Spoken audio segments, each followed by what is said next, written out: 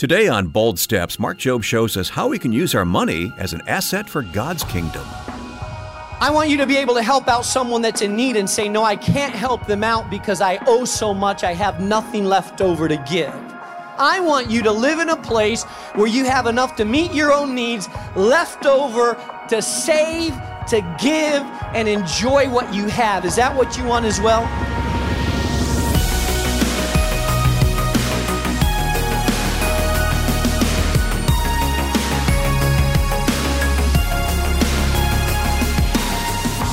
Welcome to Bold Steps with Pastor Mark Jobe, president of Moody Bible Institute and senior pastor of New Life Community Church in Chicago. I'm Wayne Shepherd, and today we're continuing a very important lesson about a subject that so many of us struggle with, and that's money.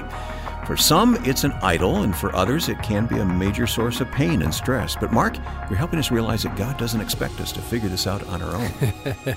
No, God has a lot to say about how we manage our money.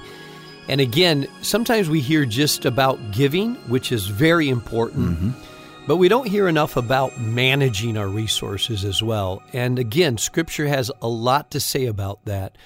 And so I think these messages are going to really speak to some people's life, especially towards the beginning of the year as you're creating your budgets. Yeah, let's start the year right, huh? With that set up, let's go ahead and dive into part 2 of Mark's message, The Pie is Bigger Than What You Think. When I fear God, it means I listen to His ways. Proverbs chapter 9, verse 10 says, the fear of the Lord is the beginning of wisdom, and the knowledge of the Holy One is understanding. When you fear God, you will want to know what God says. Let me describe it this way. It's like when you're driving down I-55. The speed limit says 55.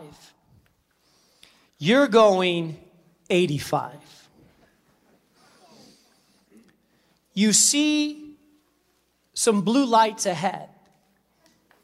You don't have your glasses on, so you're not sure if it's a cop car or a taxi. Boy, don't you hate it when you can't tell, is that a cop or a taxi? Oh, I know some of you have stopped, gone real slow when a taxi was back there, and then, it's just a taxi, and then you step on it. Now, you're going 85. You could get in an accident. You don't have your seatbelt on. You have your phone on, and you're texting. This is bad for your health. But the fact that you see a cop ahead, and you see the lights, you fear the law, so you slow down, you get your belt buckle, you click it on, and you turn off your phone. Why? Because you fear the law in a healthy way. It's good for you to fear the law because you know the consequences to your life. And the fact that you fear the law and don't disregard them is healthy for your life. The same is true of the fear of God. Now, I've been working on that whole driving thing and speed thing, and I had an experience a couple of years ago. I was driving. It happened to be a Sunday morning. I was on my way to church. I was going kind of fast, and I saw a cop car right behind me. I was like, oh, no. I pulled over. He pulled up behind me. I rolled down my window, and I got my driver's license and my insurance card. I rolled down the window and gave it to him and looked at him, and I thought, boy, this guy looks familiar. And he looked at me and he said, Pastor? I said, yeah. He said, Pastor, you gotta slow down. I said, yeah, I was on my way to church. And then he said something, he left me, he said, I think he did it on purpose. He said, okay, Pastor, slow down, Godspeed. So I drove away thinking, Godspeed, was he saying bye or is he saying go at Godspeed? I don't know, but it made me think a little bit. So I've been working on that. But the fear of the law is the beginning of wisdom in your driving. The fear of the Lord is the beginning of good living because you fear what God can do and what He says, and so you start living according to His laws. It's the same thing. Number 2, So the first thing I want you to understand is that the plan that you choose now will determine the future you live later. So choose God's way. Number 2, what you do with the first and the best matters most and matters longest. Notice what he says in verse 9. Not only does he say that wisdom will lead to long life and prosperity, but now he tells us what to do with our resources and finances. He directs his attention specifically to money and finances. And he says, honor the Lord with your wealth, with the first fruits of all your crops. And then he tells us the repercussions of honoring the Lord.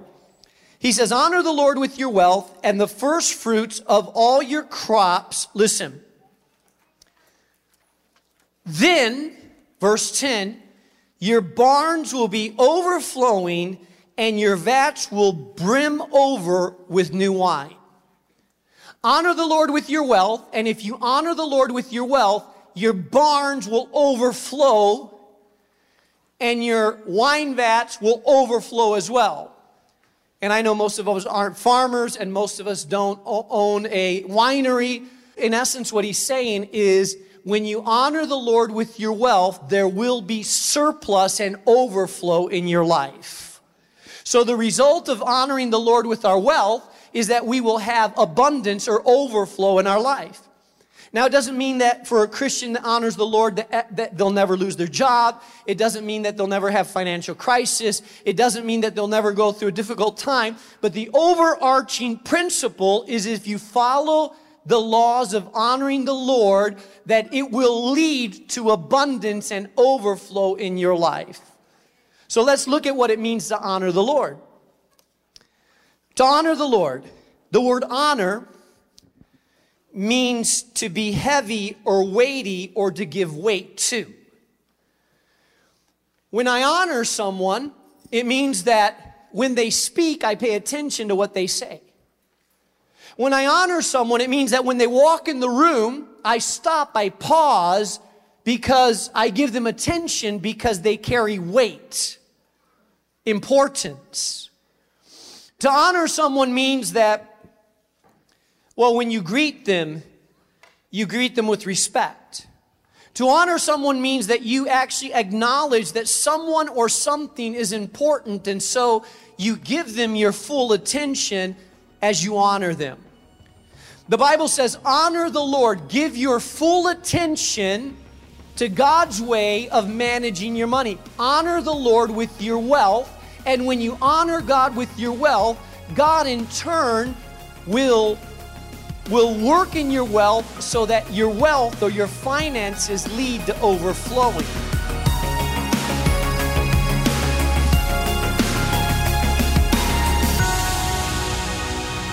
We'll continue with part 2 of today's lesson here on Bold Steps in just a moment. Real quick, let me remind you, though, that all of these daily Bible teachings from Mark Jobe can be found anytime by going online to boldstepsradio.org. Mark? Yeah, and by the way, Wayne, we love to hear from our listeners. We have some people that send in comments and testimonies, ask questions. And so we encourage your feedback. We love to hear. You can go to our website, and there's a place for questions, comments, or we even created a telephone number so that you can call and we can hear your voice. Yeah, that number is 312-329-2011, 312-329-2011. We'd love to record your voice there and perhaps use it on the air. We'll select some of these for airtime, Mark, as we say. Hey, you mentioned those questions. I happen to have one here. Is it okay, this comes from Holly in Ohio, is it okay to have communion in your home without a pastor? I have a family member who felt we should not be doing this. We really like to show our faith and gratitude for what Jesus did for us. Thank you. Yeah, thank you, Holly, for that question. I would put it this way. The Bible doesn't actually tell us that a minister or a pastor has to be present. The best context for this is in the context of a church and worship. But the early church met in homes, and it was a little less formal than it is right now. I think the important thing about communion is that it not be taken lightly, that it's explained, that it's taken as a serious act of worship, There were certain traditions that very much emphasized that it had to be a clergy that did it, and there's certain traditions where they believe that that was actually the blood of Christ and actually the body of Christ, and that's how you received Christ, and so that would be dispensed through clergy.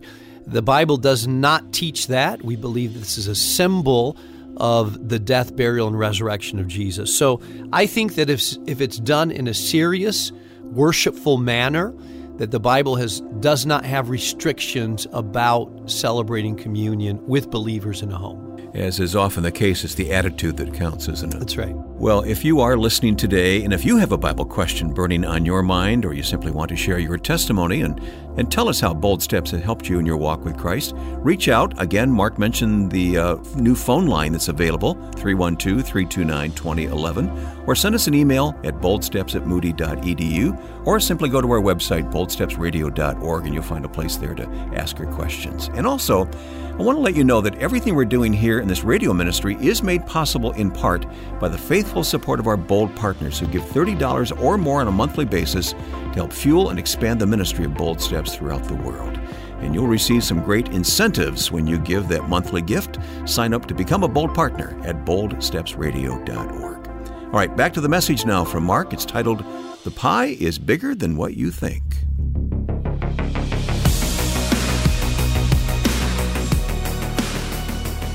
As I was thinking about this, I was thinking, how do we honor God with our wealth? What does God say about finances?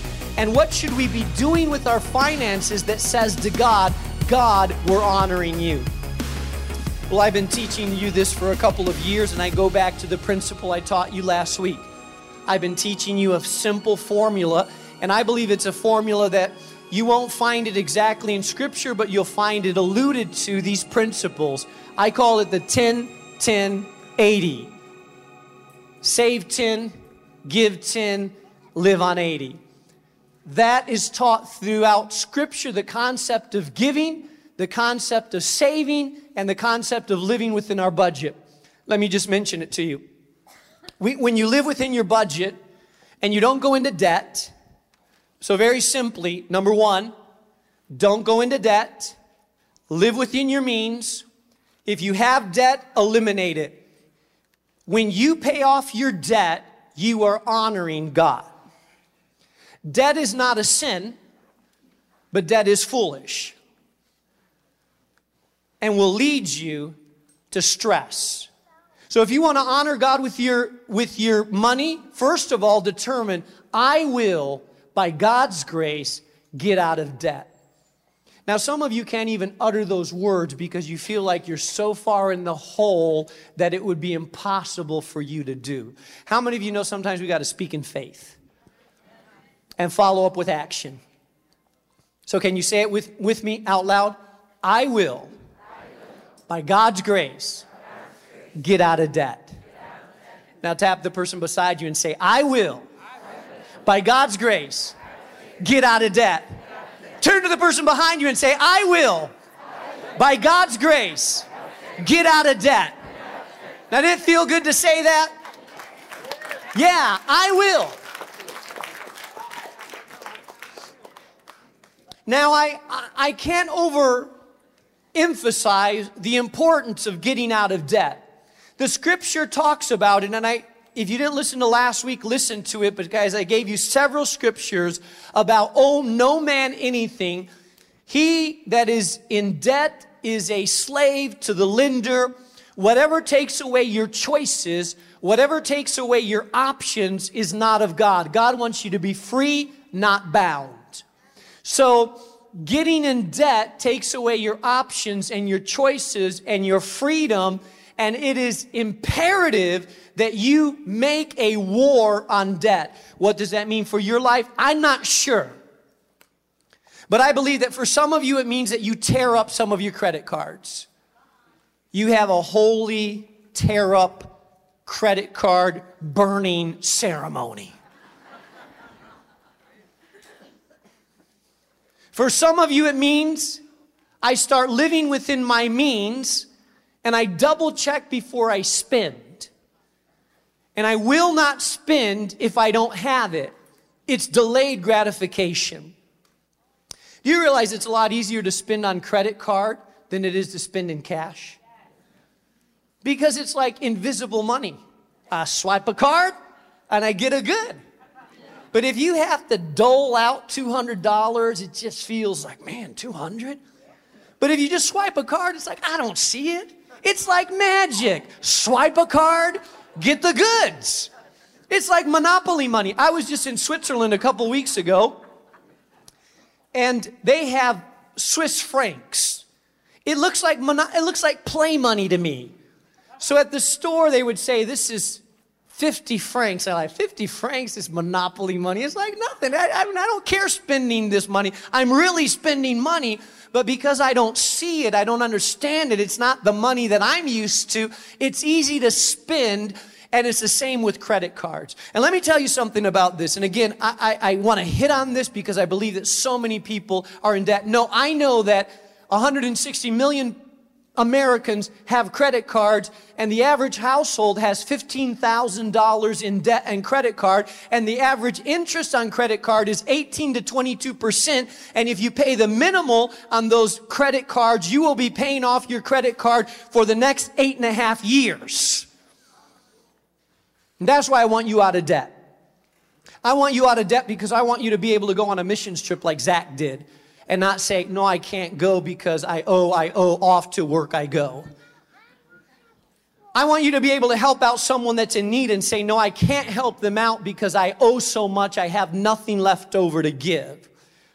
I want you to be able to help out a family member that's struggling because you have the money and are able to give and say, no, I can't. I just need someone to loan me some money. I don't want you to be the family member asking other family members to loan you money. I want you to live in a place where you have enough to meet your own needs, left over to save, to give, and enjoy what you have. Is that what you want as well? I hope so. I'm talking about honoring God with your wealth. Secondly, I talked to you about it this last week. Let me emphasize it again. Save. Save. The Bible talks about how the wise person saves when the sluggard doesn't go to work and consumes all that he has. It takes discipline to save. It takes delayed gratification to save. Most of us look at our money that we have and it burns a hole in our pocket. We want to spend it now. Saving takes internal discipline that says, I will put it aside and I won't touch it. And that's why I'm saying, open up a savings account that you don't have easy access to. Put some money aside and say on a monthly basis, on a weekly basis, it doesn't have to be a lot, but I think everybody should have a savings account, because if you don't have a savings account, the Bible tells us in Proverbs that you are setting yourself up for disaster when the winter time comes. And there will be a winter. Your car will break down. Your tires won't last forever. Your furnace will need upkeeping. Ralph knows that. He's been to my furnace a few times. It will need upkeeping. There are situations that happen in life, and if you put no money aside, then you are setting yourself up for disaster, and God wants you to be wise. So you honor God with your wealth when you live within your means, when you set aside a savings, and then thirdly, you honor God with your wealth when you learn the power of giving. You see, I believe that the Bible talks a lot about giving. Jesus said, it's more blessed to give than to receive. And I'm not talking about just at offering plate time. I'm talking about the power of living in a way that you give. I believe that we are called to give. Jesus gave his life for us so that in turn we may have life. I believe you're called to give love. I believe that you're called to give mercy. I believe you're called to give truth. I believe you're called to give friendship. I believe that you're called to give encouragement. I believe you're called to use your gifts. I believe that you're called to give wisdom. I believe that you're called to give love. I believe you're called to encourage faith and release faith. And I believe that financially also, you are called to be able to release and give as well. If we are not giving, we are not embracing the culture of Christianity. Now, some people, when we talk about giving, immediately they tense up because they've never learned the joy of giving. Sometimes when we talk about giving, people immediately get tight. Oh, no. If you really understood the power of giving, as soon as you heard the word giving, you would get excited about it. But if we really understood the power of giving, you would get as or more excited about giving than you would be about gift.